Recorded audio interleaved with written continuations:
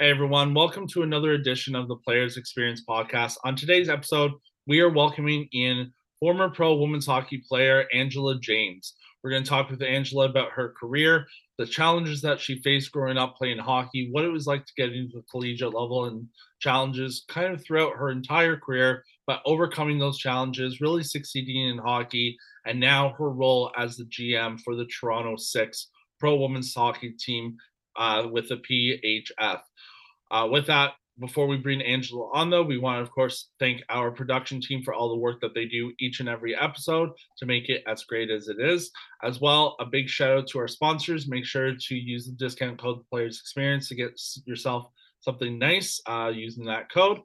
As well, guys, if you haven't done it yet, it's time to subscribe to the channel. We're back with episodes, so we're excited to have you join and join along the ride. So hit that subscribe button, ring the bell, so you're aware of any new episodes that come. Now, without further ado, let's bring Angela on to talk about her hockey career and what it's like to really grow in hockey and set a landmark and a milestone for women's hockey players to come.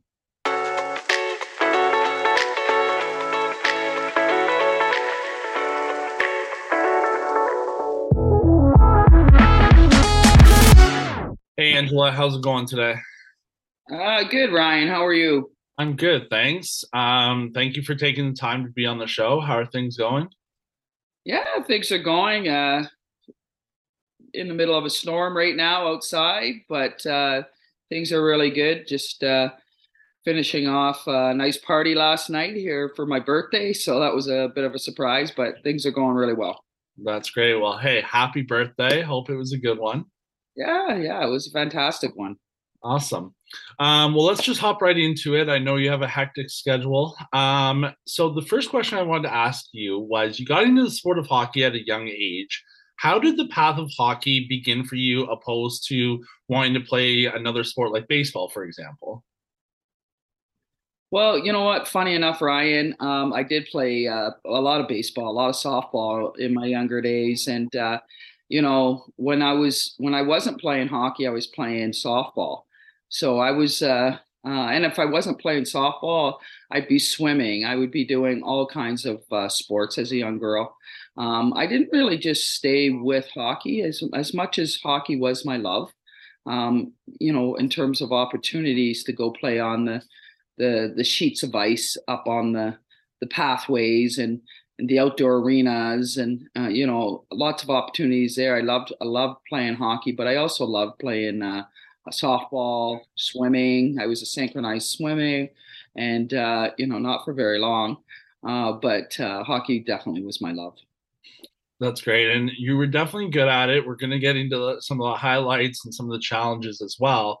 But I want to talk about a challenge first. It was a challenge for you to grow up playing hockey through not only your background and your race, but the fact that there wasn't too many women's hockey teams around when you were growing up. What was it like for you to like go through those challenges and then find yourself on the Newton Brooks Saints when you were 13 and just know that you would eventually overcome like the barriers really? Well, I was very fortunate that I did have hockey back then. There wasn't a lot of women's hockey, and so I had to play above my age group.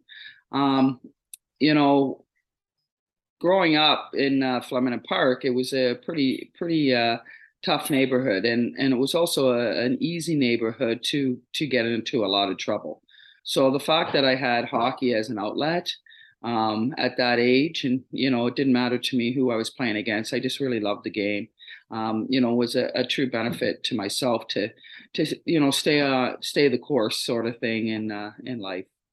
What was the biggest like opening for you like once you got on the Saints and really got into hockey? Like what was the highlight moment for you at that point? Well, I was able to play with my best friend. That was a lot of fun. Carol Boyle at the time, Carol Law, and so we always hung out and had fun together. And she was older than me, so she was able to get me to the games because my mother didn't drive.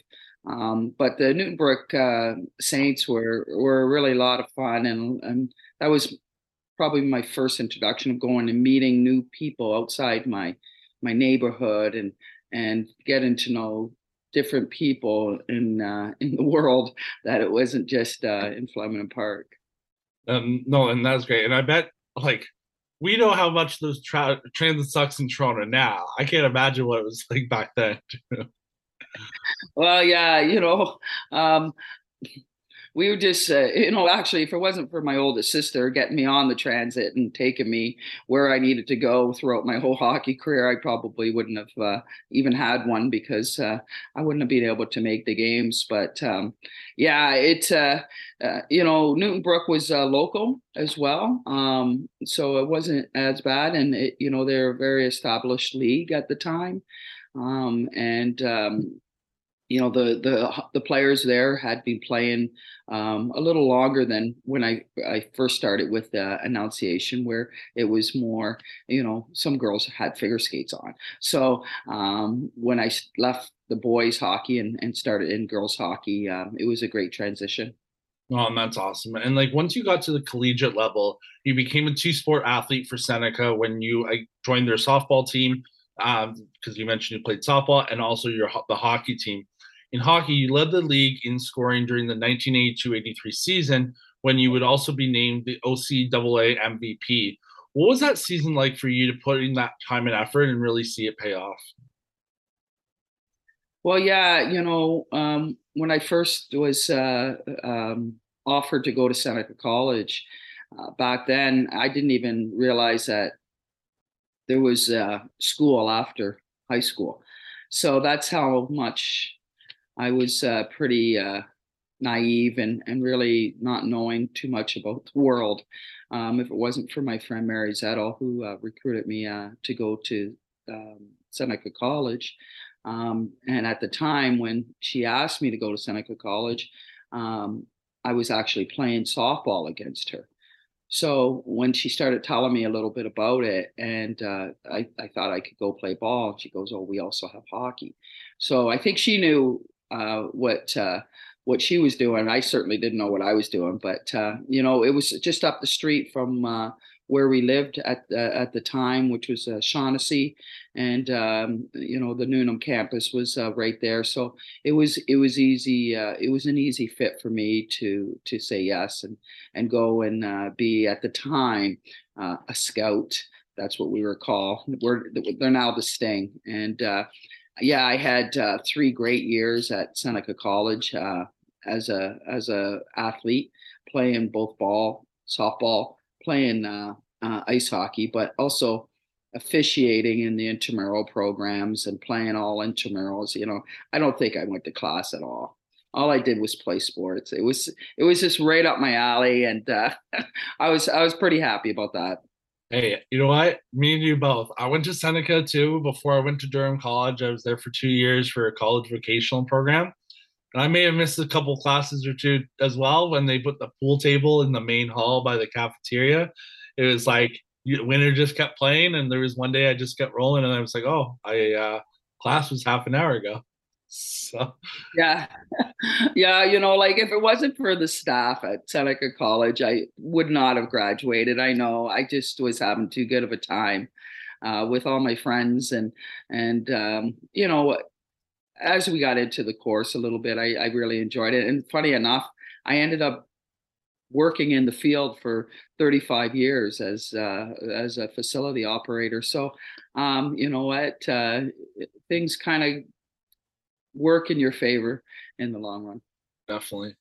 Now, you would eventually play in 4 World Championship tournaments, as well as 2 Three Nation Cups and an IIHF Women's Pacific Rim Championship, all from about 1990 to 1999, winning gold at every single event. How was it for you to see your continued dedication to the sport pay off? And which event out of all those had to be your favorite one? Well, it's a pretty loaded question, Ryan. Yeah, I But don't come with the easy I'll try stuff and do over here. it. You know, uh, it's 10:30 in the morning. Um, so yeah, I think that I was very, very fortunate to win gold all the way through, and it wasn't without adversity. We had some adversity through there, but we had some really good teams. We had some awesome hockey players that really brought it all the time when we needed it. And kudos to the teams back then, they continued to grow and continued to get better and better, and just better coaching, better preparation. I think that's key. Better equipment, better sticks. The sticks today, these guys are using 20 flex, I think, and just shooting the puck like anything. But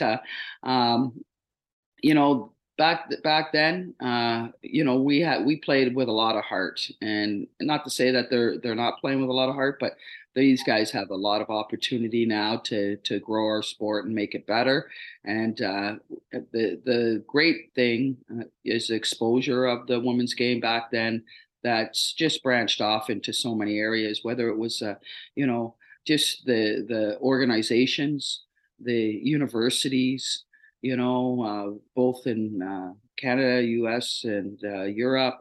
Hopefully, Europe's catching on. The European game is growing. It still has to get better, but I don't really think that we want them to get that much better, because they're going to start beating us. Like everybody's like, "Oh, US final, oh Canada final. We can't keep doing this." Yeah, we can. Like, I get it, but we've got some Europeans now that are coming to North America. They're going to the NCAA's, they're going to the CIS's. So we're all kind of mixing up, no different than the men's hockey. And the growth of the women's game is just phenomenal. I think that the attitudes and the wants and of our game and development is key. You're seeing some pretty special hockey players being developed and having an impact on our game, and the youth and the children, and the dreams the seeds are being planted. And I think that's key for both young girls and boys to see great hockey being played. No, and that's so true. Like, just even looking over the last few years, I know COVID obviously put a damper on things, but just seeing the development of from 2017, 2018 to now, and how much more growth there is with women's sport and with women's hockey. Yeah, yeah. Well, you're involved in it, so yeah. Now, after the majority of those tournaments ended in 1998, I want to talk about the Nagano Games. That would see the first women's Olympic hockey team form, and along that with Canada's first team being announced in 1997, just a year before that. Through that came some controversy as you were left off the roster for those games. I wanted to see if you could speak about that scenario and what really went through your mind about doing so well with the games and then unfortunately being left off the roster, and what the mindset of not only yourself but your hockey teammates were going through that decision. Well, Ryan, back then, there was a lot of unknowns, and there had to be some decision making. And the way I look at it is, people want to have their own mark on things that they do, whether it's coaching, administrating, or whatever. And so their direction is their direction, and there's not a whole lot that you can do it. So as an athlete myself, there's nothing I could have done. As said, that coach at the time made their decision. This was the direction that they wanted to go in. They felt that they picked the best team, and that was it. I've had senior administrations tell me that they wanted to go into a new direction. What direction that was, I have no idea. The fact that I was left off, that was their decision. Of course, at the time I was heartbroken, and they went into the Olympics and they lost the US that year. There's no way that they should have, but it wasn't just that situation that year. For myself, was the only situations and adversities that the team was having to overcome. So that was the key, is that, you needed to have good leadership in there to make sure that those kinds of adversities were you were able to cope with and deflect and understand. And I think that those were some of the reasons why we lost that year.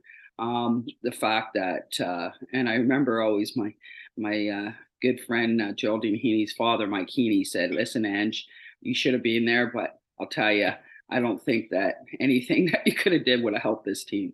So that I think that says a lot, and yeah, it was very hurtful. I was fighting some things back there as well. I had Graves' disease, and I didn't even know it because back then they didn't really do a lot of checking on the athletes. Like, did you get your blood work done? No, I'm not going to get my blood work done. I'm just going to go and continue to train and do this.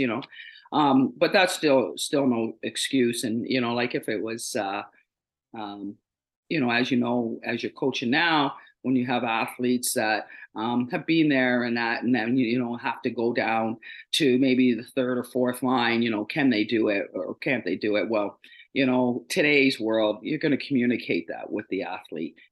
Is your role's this, your role isn't this anymore. If that were the case, nothing was said. So, but moving on, ended up with having 3 kids after that, a great life, so many turnarounds in terms of accolades, and just a beautiful journey with my family, and as a result, and I'm still at that time I had a hate for the game, but I was able to get it back, and my love of the game still stays today.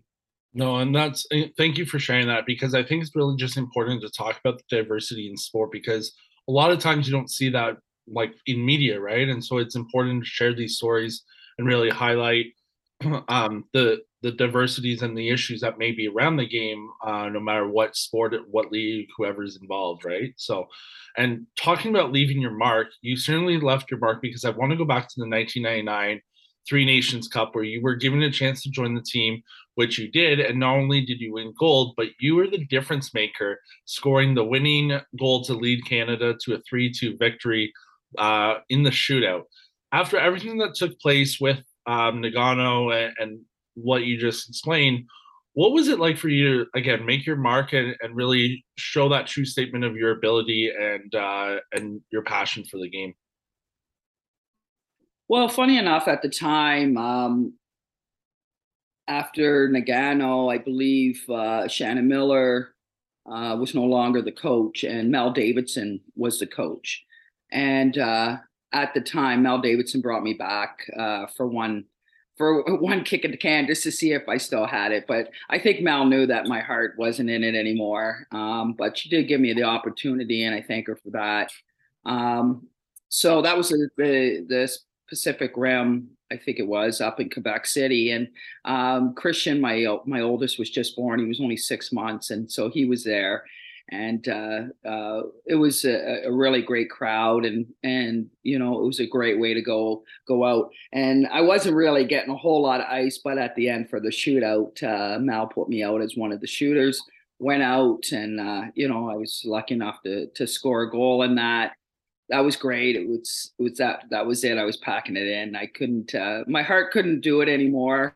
I couldn't go like back and forth and not knowing the direction of Team Canada and what they were doing and so on. So I just kind of packed it in, went back to Toronto, and played with the Arrows at the time, and I think we were playing some national teams and stuff, and just having fun with the game again. I was really glad that Ken Dufton and Colin McKenzie convinced me to stay with it. That was our club team, and we had a very good club team, and yeah, and then that was it. But just having my 6-week-old son there at the game, and knowing very well that there was life after hockey, I think that's what was key for me, Ryan. Well, it's also all about the experiences too, right? With sport, and when you think like your time's coming up in a career, you want to reflect on all the positives, right? And when we look back at your career, a lot of individuals look up to, again, one another, whether it's NHL players, women's hockey players, whoever it might be, and they want to be someone to strive for. You were referred to as the Wayne Gretzky of women's hockey during your time. How does it make you feel knowing you have left such a huge legacy in the game of hockey for women to come down the road? Well, it's a, you know what, when it was first happening, I probably didn't understand it. And then afterwards, I realized that it was a responsibility because it just kept coming at me and coming at me and coming at me. And it wasn't just the hockey, but it was just diversity. It was inclusion. It was BIPOC community. It was so many different errors that were coming together to in terms of inclusivity.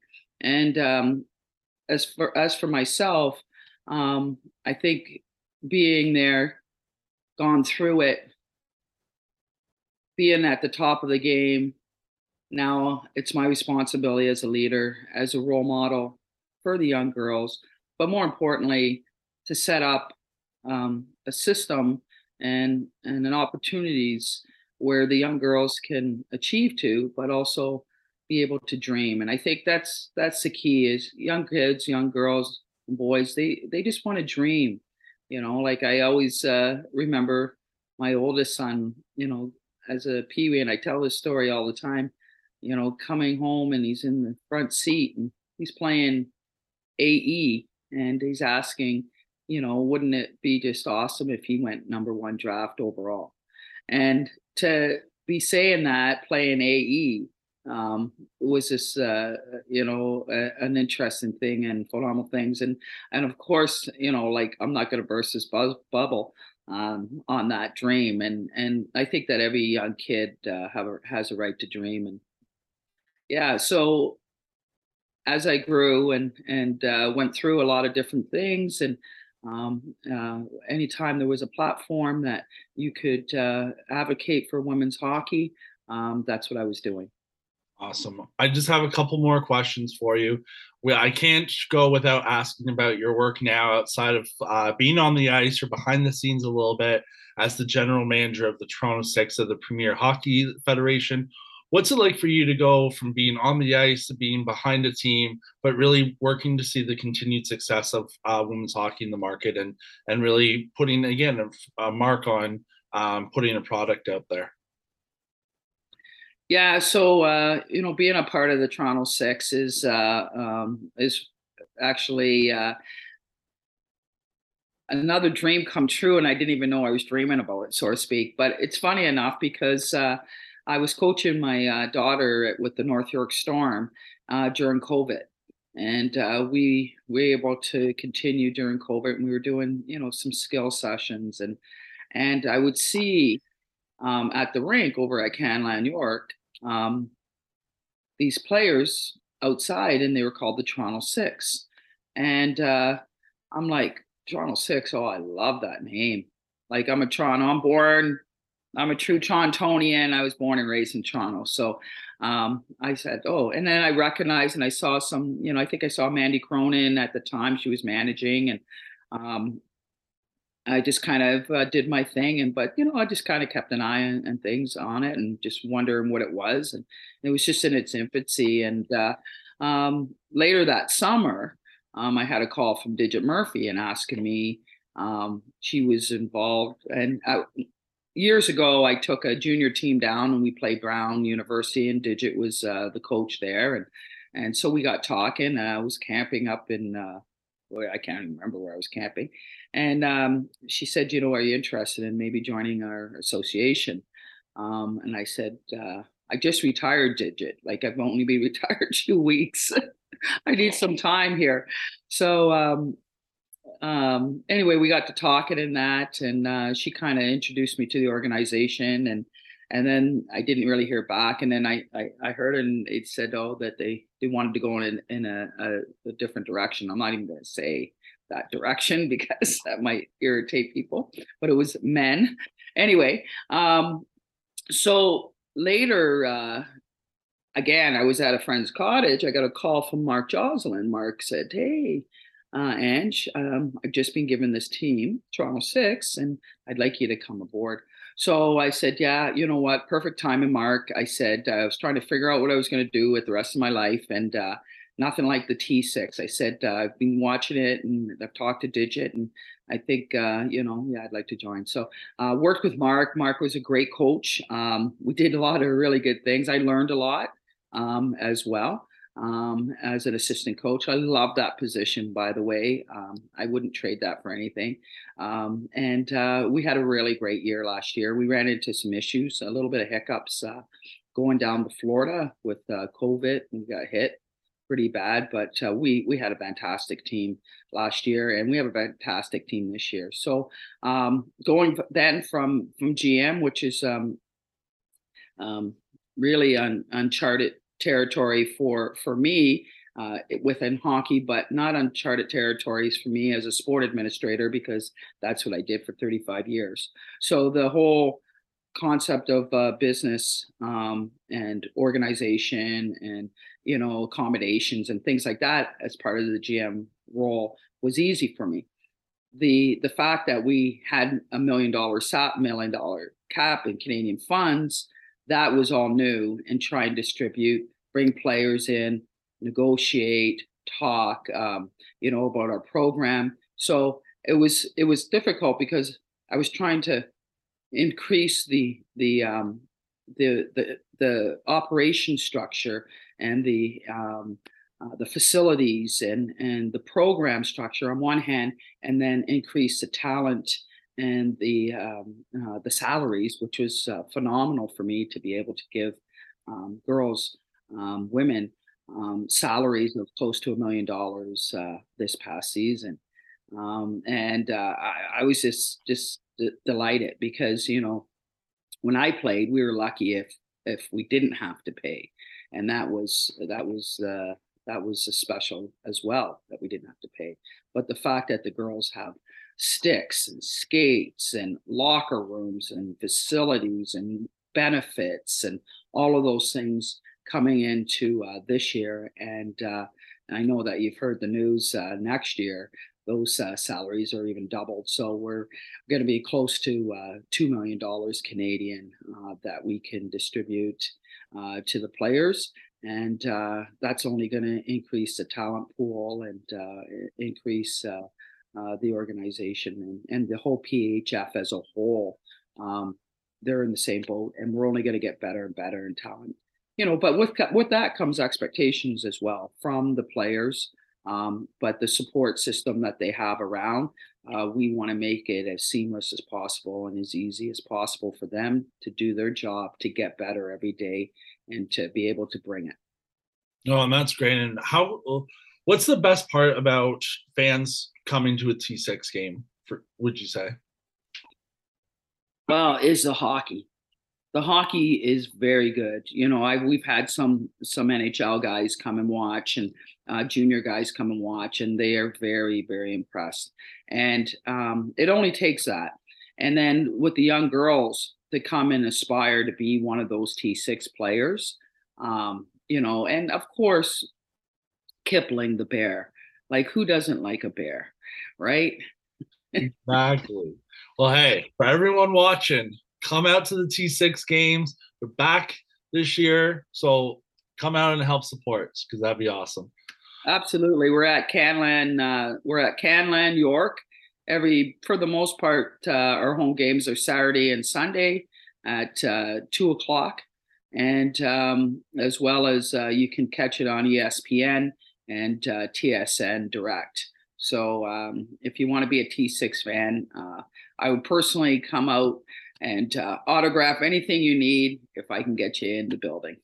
That's awesome. And Ange, my last question for you is, what would your words of advice be for the next generation of young hockey players that want to make a name for themselves, whether it's young girls in sport, young boys in sport or hockey? What would your words of advice be?